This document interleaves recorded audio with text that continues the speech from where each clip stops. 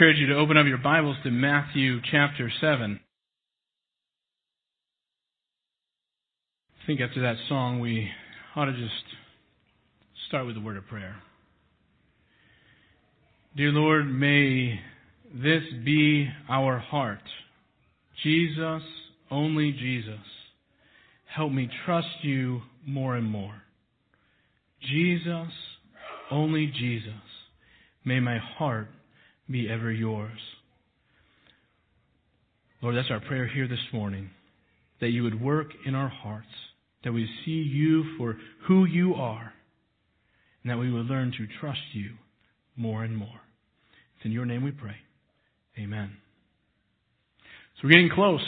We're getting close to the end of the Sermon on the Mount. We're actually coming to the end today of Jesus' description of the kingdom of God within the Sermon on the Mount. Next week, we're going to address who's in and who's out of the kingdom. And so we'll leave that for Pastor Keith next week. But this week, as we look back, and we have spent a couple of months now in the Sermon on the Mount, and what we have found is that the kingdom standards that Jesus has been describing and calling us to is maybe much higher than we would first expect. And the reason for this is that Jesus challenges our hearts, not just our outward behavior. And that's harder. He gives us insight on how our lives should reflect our relationship with God, just not conformity to some sort of religious standard. And so here again this morning, it will be no different, because Jesus is going to challenge, I believe, our conception of prayer and how it relates to God. And so I wonder if you've ever prayed for something. You've ever prayed for something, but then you felt like God didn't come through. He didn't answer. Or didn't answer in a way that makes any sense to you anyway. Maybe you're going through a challenging time in your life, a difficult situation. Maybe you had a legitimate need. So you did what you were supposed to do. You did what the Sunday school teachers told you to do. You did what the pastors told you to do. You prayed. You went to God and brought your need to Him, and nothing happened. Or maybe things got worse. What do you do then? Because it's in those moments that we enter into dangerous territory. When our prayers go unanswered, or at least not answered in the way that we want or anticipate, we are tempted to doubt God. We look up to the sky and say, God, did you even hear my prayer?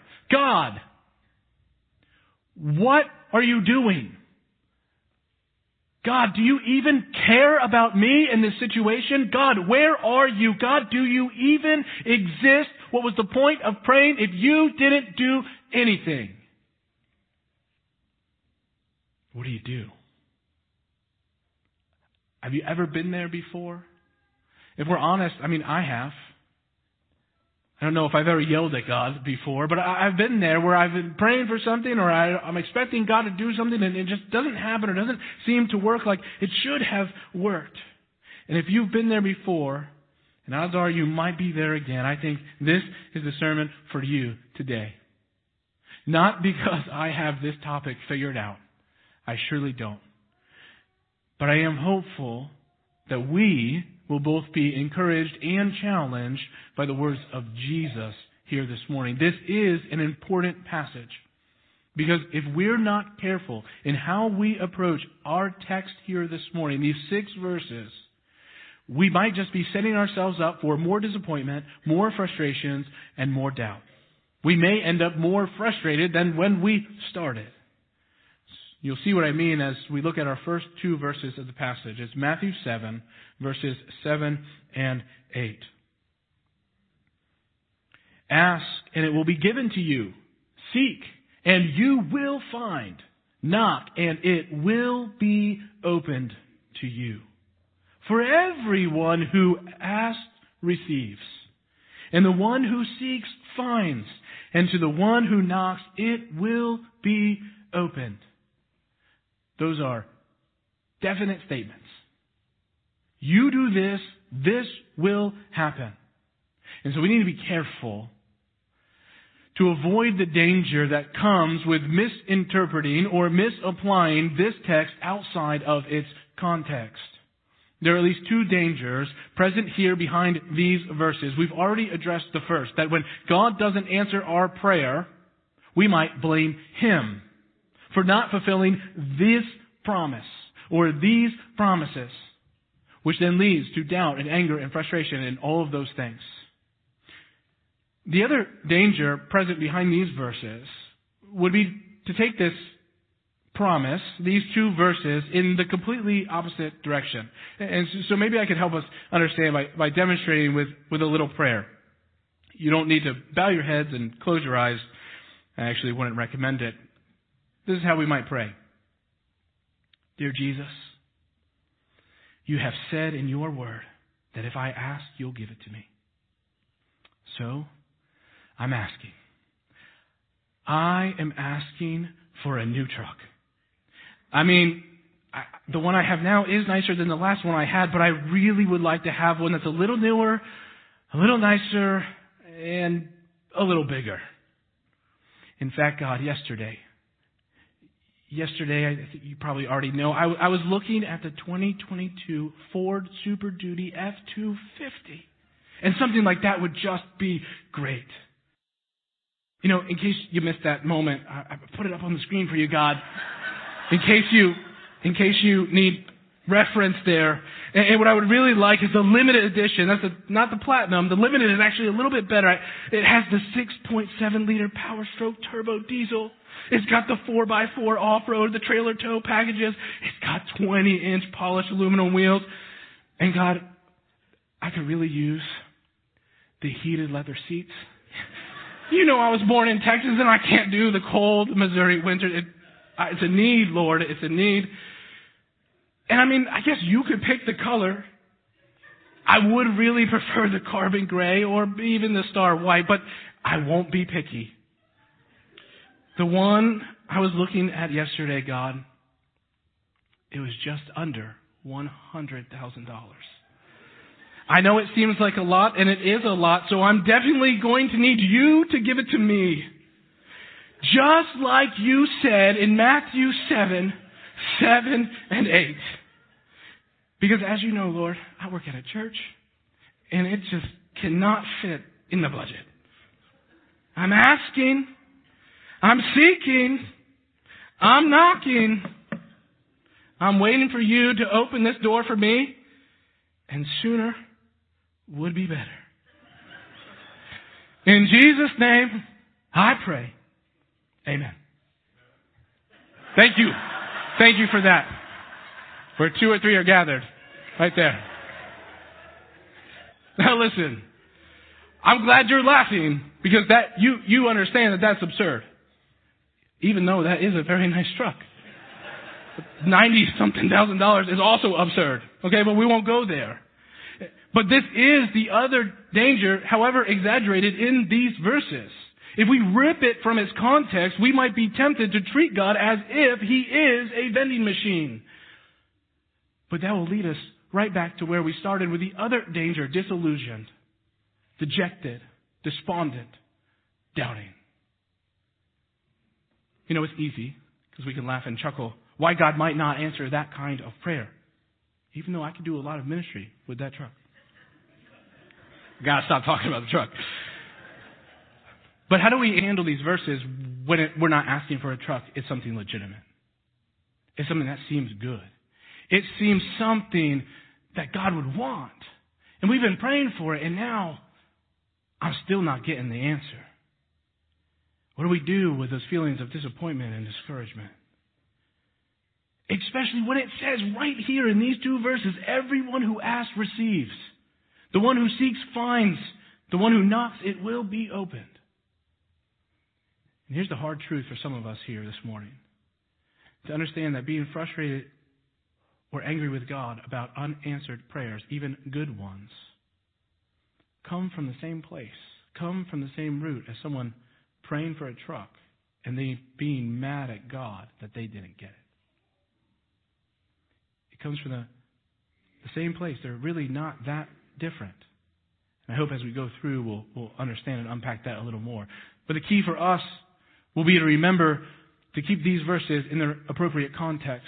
And what is the appropriate context? The appropriate context is the Sermon on the Mount. And what is Jesus doing throughout the Sermon on the Mount? He's describing kingdom principles. He's describing what the kingdom of God looks like in the life of the believer.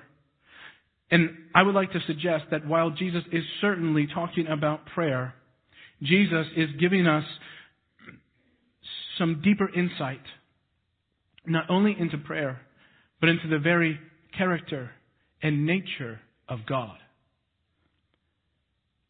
To be more specific, he is telling us three qualities about God the Father and how these qualities should shape how we pray, how we respond to him, and then how we live. And so just to give you a warning, we're already 10 minutes in, and the first point is the bulk of it. Because if we can get a good handle on the first point, then the other two just flow right out of it. So don't get too concerned when it's almost time to go. We're still in point number 1, okay? So what do we learn? What are these three qualities of the Father that Jesus, I believe, is teaching us? Number 1, our Father wants us to ask him. Jesus says ask. Why? Because God wants us to. You know, this is not the first time that Jesus has talked about prayer in the Sermon on the Mount. Pastor Keith walked through the Lord's Prayer in Matthew chapter 6. It's prefaced, Jesus basically says, hey, don't use a bunch of words thinking that impresses God. Because he says, for your Father knows what you need before you ask him. Well, then, you might think, well, then why do I even have to pray? Keith addressed that a little last time and when we did the Sermon on the Mount, but I want to give us 3 reasons from this text why we should ask. Why should we ask? Number 1, Jesus tells us to. Jesus says ask. So we should. We should ask knowing that God wants us to ask him. Jesus tells us to. There's this attribute of God. It's called his immanence. And what it speaks of, the immanence of God is that he is knowable. That we have the ability to know God. But now Jesus says not only can we know God, he says here that God wants us, God, to ask him. To get to know him, but then in getting to know him, we come to him with our requests. And I think this is important because our willingness to ask reveals our level of intimacy with our Father. You know, a kid who doesn't have a good relationship with his father, you know what he doesn't do? Ask for things. You know why? He's scared of how he'll react.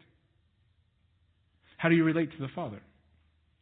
We'll talk about good dads and bad dads in a little bit, but specifically about God. If you're not going to God, if you're afraid to ask God, if you're not asking him, I think it's a sign of you're not very intimate with the Father, who is knowable and calls us to ask on him. And so just even our asking reveals something about our intimacy with God, our Father.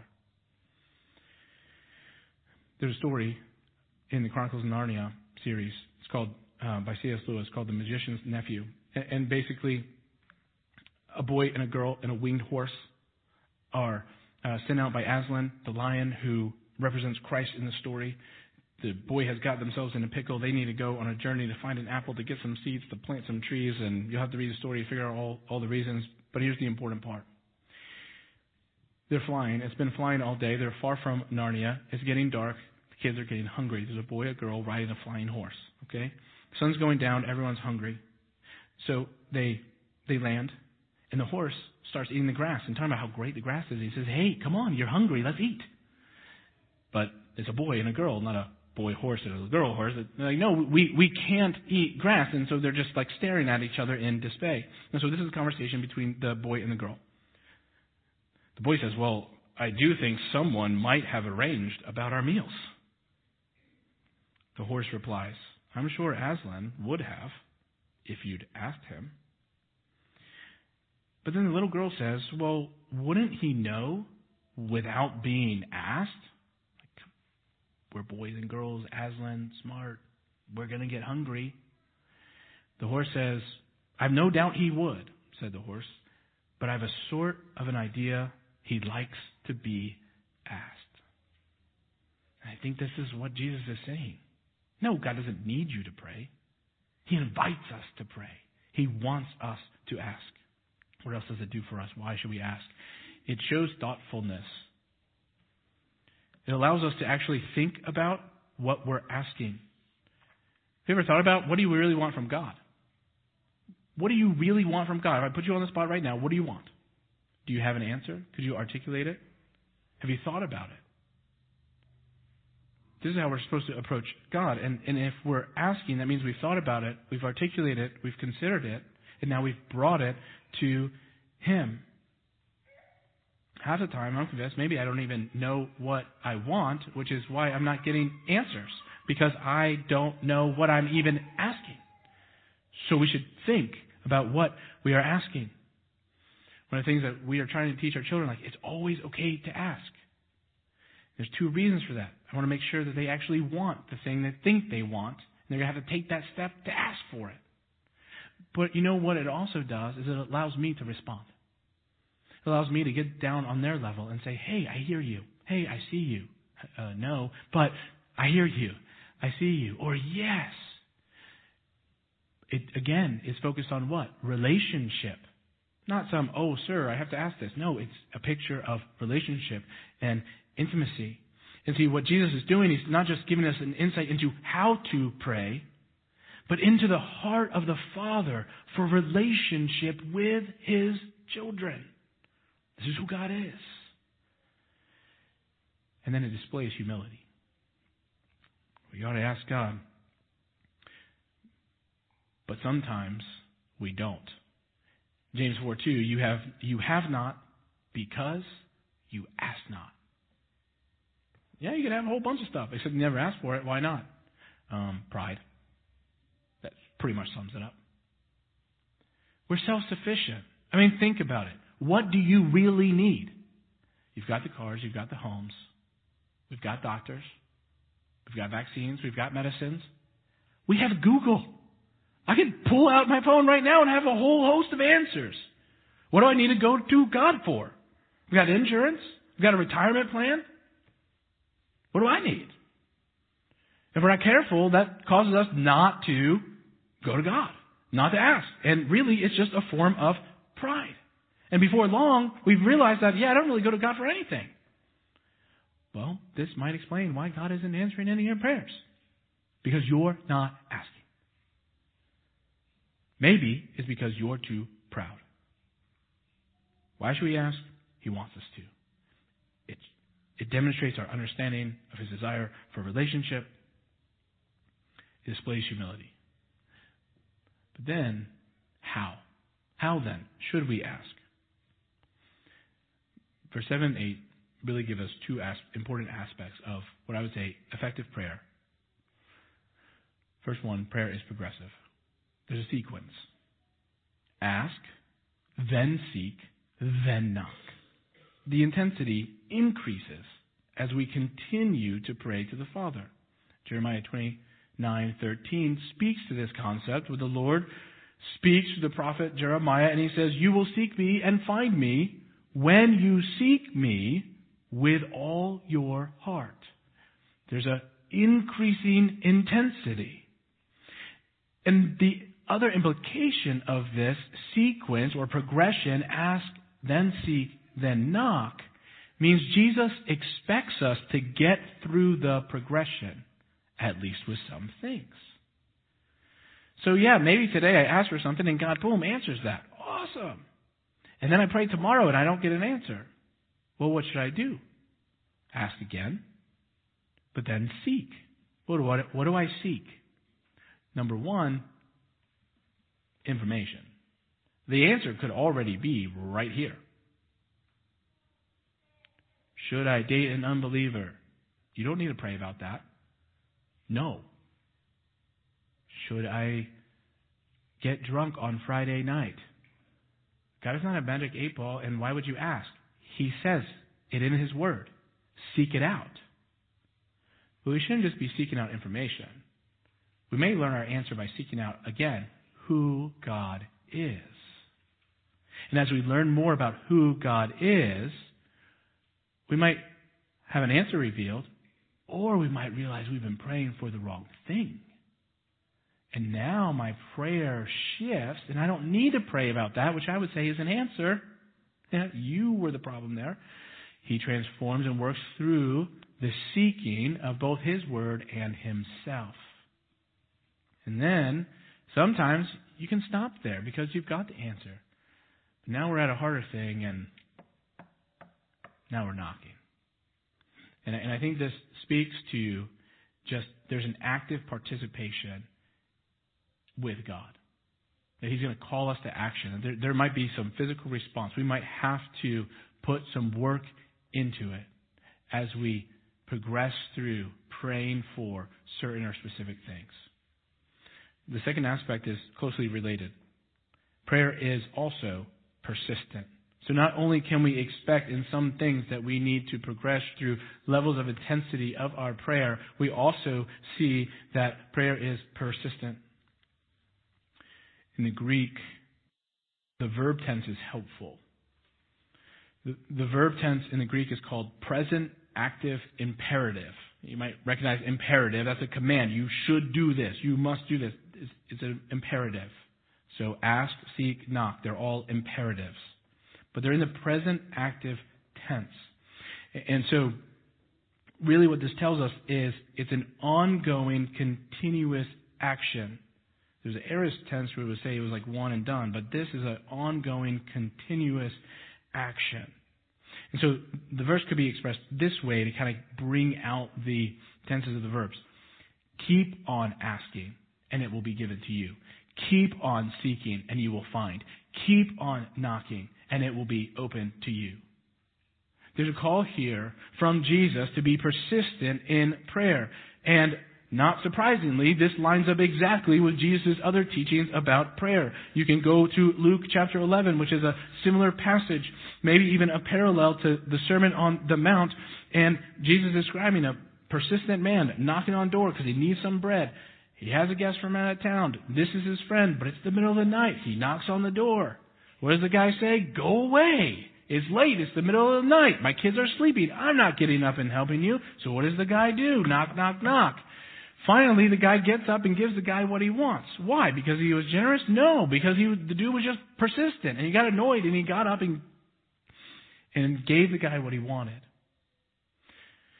Luke 18, the parable of the persistent widow. There's a judge. The judge doesn't like God, doesn't care about God, doesn't really even care about anybody. But this widow needs justice. And so what does she do? She pesters the guy. Says, I need justice. I need justice. So what does he do? He gives her justice. Why? Because I'm pretty sure it literally says, because she bothered him so much. Now, why did Jesus tell those parables? And we don't want to take the analogy too long because I don't think he was saying we need to bug or annoy God until he gives us what we want. That was not the point. He tells us the point, though. It's Luke 18:1, and he told them a parable to the effect that they ought always to pray and not lose heart. Prayer is persistent. We should expect that it may be difficult at times, and it will progress. And sometimes it will feel like we're just beating on a closed door, but don't lose heart. Be persistent in our prayer. And then lastly, from these two verses, we also can answer the question, what should we ask for? And this is maybe the most important, significant piece of today. What should we ask for? Because unfortunately, I'm contending it's not going to be the truck. First, there are two passages that inform or constrict our prayers and the things that we pray for. Number one, James 4. We already said, you do not have because you do not ask, but look what he says next. You ask and do not receive because you ask wrongly to spend it on your passions. I can try to put whatever ministry spin I want on that truck. I don't need that truck. I just like that truck. I want that truck. That's my own passions. I'm asking wrongly. That's why you appropriately laughed at the prayer. How ridiculous. This is what James is warning about. Then, 1 John 5:14 and 15. And this is the confidence that we have toward him, that if we ask anything according to his will, he hears us. And we know that if he hears us in whatever we ask, parentheses, brackets, according to his will, we know that we have the request that we have asked of him. So there's constraining principles. We don't ask for our own lust and passion. We ask only according to the will of God. What does it mean to ask according to God's will? Well, that would take probably a whole other sermon. But what I would point out is that this is the purpose of prayer. The purpose of prayer is not about changing the will of God.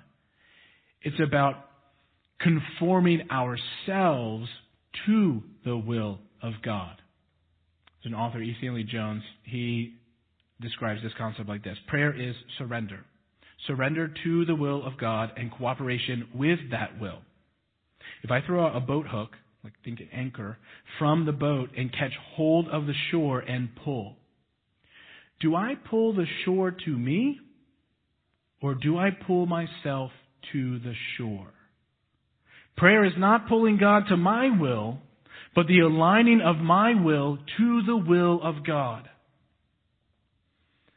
So in light of these verses, in light of what Jesus is saying, ask and you will receive, seek and you will find, knock and it will be open to you, what are we supposed to be asking for?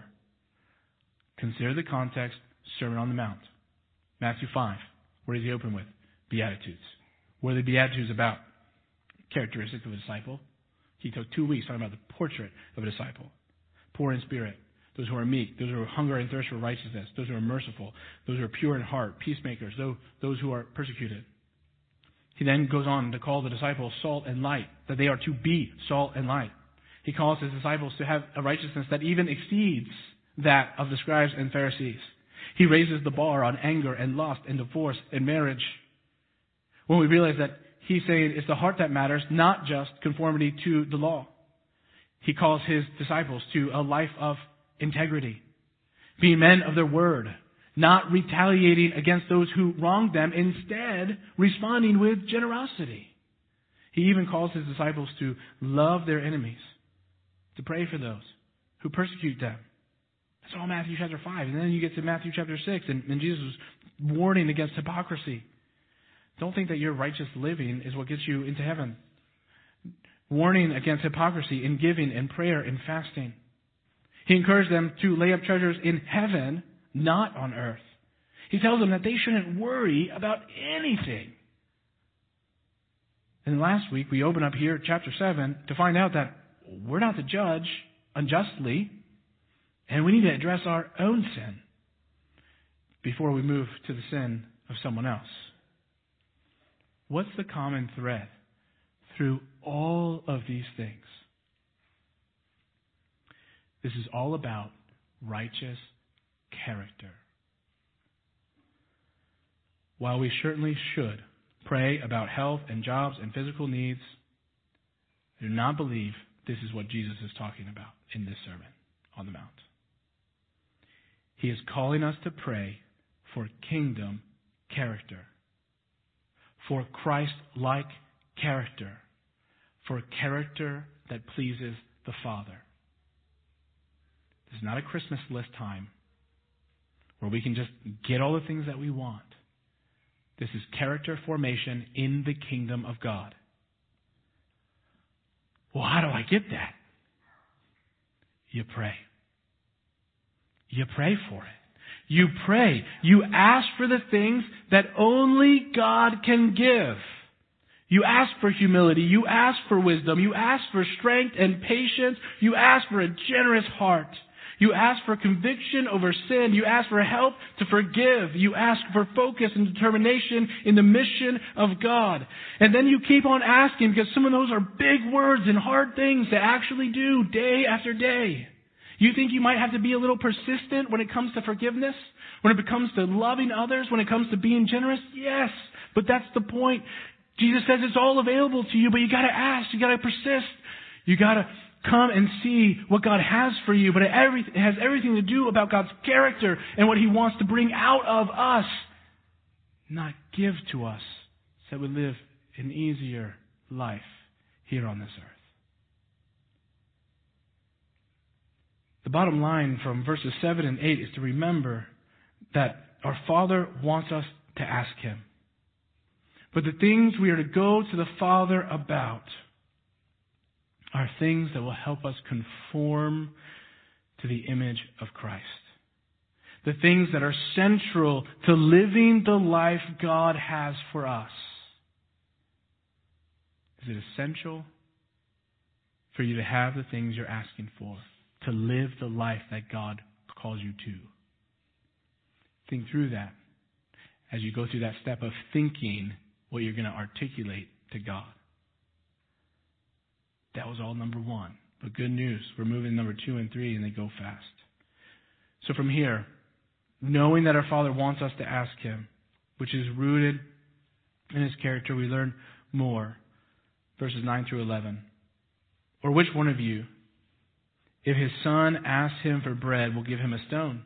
Or if he asks for a fish, will give him a serpent? If you then, who are evil, know how to give good gifts to your children, how much more will your Father who is in heaven give good things to those who ask Him?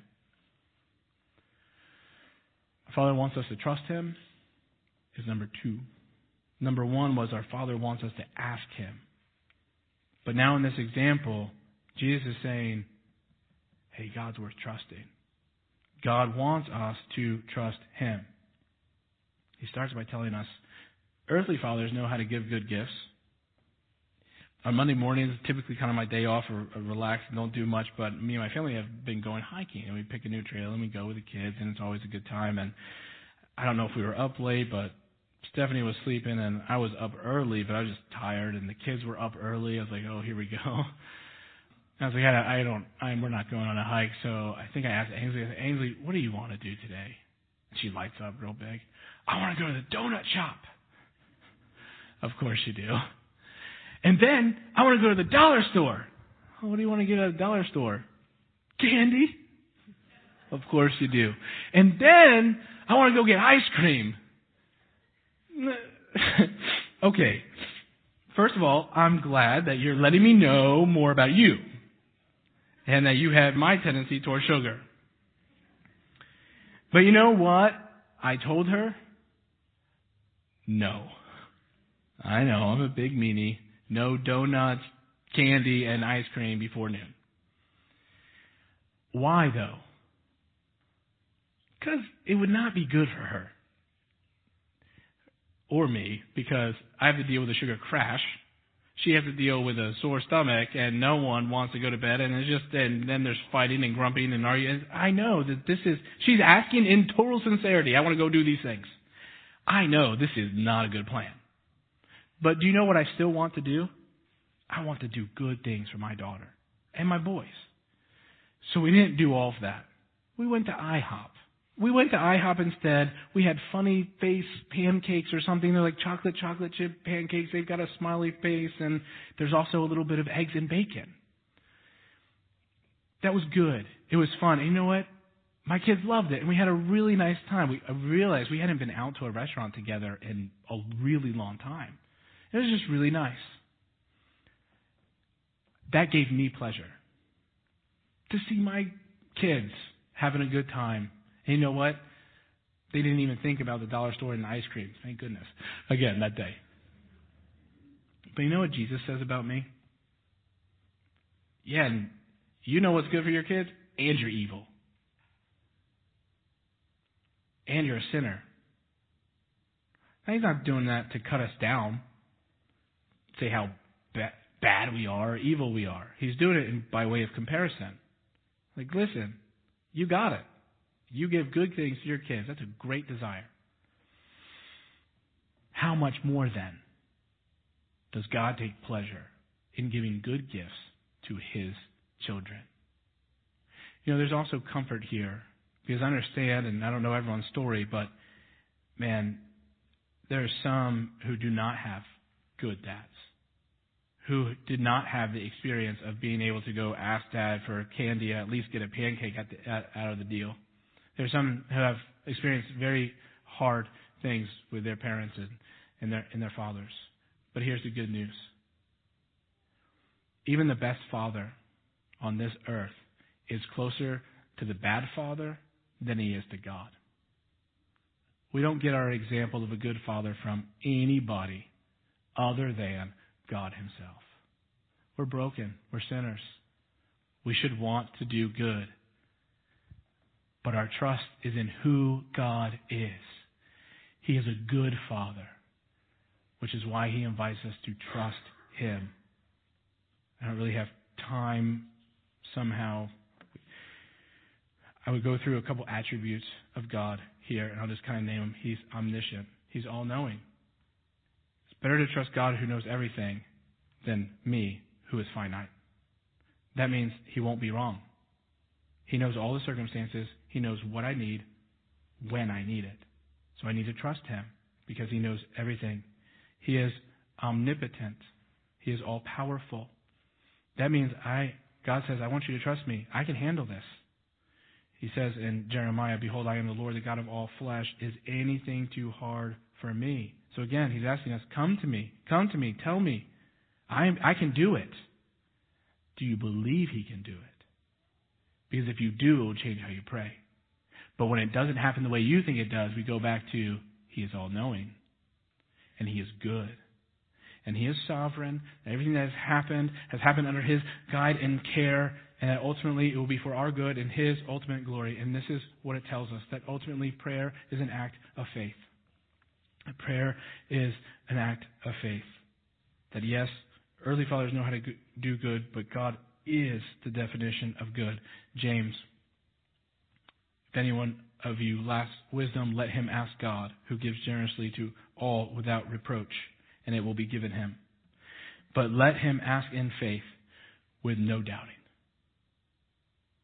What's our faith in? God. Not the answer we're looking for. It's in God himself, in his character, in who he is. That's where our faith rests. And that's what allows us to release it to God and say, yep, I don't need to worry about that. I'm going to keep asking, I'm going to keep praying until I'm seeking and knocking until I find an answer or change my prayer. But I'm putting it in your hands. I trust you. You are a good, loving Father who is omniscient and omnipotent and sovereign, and I'm trusting in that. Even the best dad in the world can't compare to God. So then, the last attribute that Jesus points to. Our Father wants us to imitate him. You gotta look at this carefully. So whatever you wish that others would do to you, do also to them. For this is the law and the prophets. What does that have to do about God or Father or any of it? Well, it's the first word. So, therefore, because God wants us to ask, and because we can trust him, and he has given us everything, therefore, we are now able to do to others what we hope they would do for us. For this is the law and the prophets. This actually isn't, well, it is original to Jesus, but there's a common thread throughout history. A philosopher like Socrates basically said, don't do to others what would make you angry if they did it to you. Jewish tradition. Whatever you don't want people to do to you, well, don't do that to them. Buddhism, Hinduism, even the British Humanist Society, don't do things you wouldn't want to have done to you. Same theme. 500 years before Christ, after Christ, we see these themes, but there's a common thread. The common thread is don't do what you don't want people to do to you. But Jesus puts it the other way, and it's significant. He puts it in the positive. Do unto others what you would have them do to you. Well, why is that significant? Well, everyone puts it in the negative because that's a whole lot easier. That means if you just do nothing, you're good. That's virtuous. Don't do anything. Jesus, once again, raises the bar. He doesn't just want us to not do bad things. He wants us to pursue doing good things. He doesn't just want us to stop sinning. He wants us to start pursuing loving others. To give you a quick example of how this works out, the rest of everybody would say, hey, if you don't want to be stolen from, then don't steal. Jesus would say, hey, be generous. Which one's harder, not stealing or being generous? Exactly. What do? We pray for a generous heart so that we can become who Christ has called us to become. He's calling us to be active in our love towards others. This is what verse 12 is about. It's not just a reciprocal relationship. It's a Jesus-fueled and empowered relationship with others. He says, this is the law and the prophets. This phrase comes up several different times, and what it's telling us every time is this is what the law was always pointing to. Jesus said it another way in Matthew 22, right?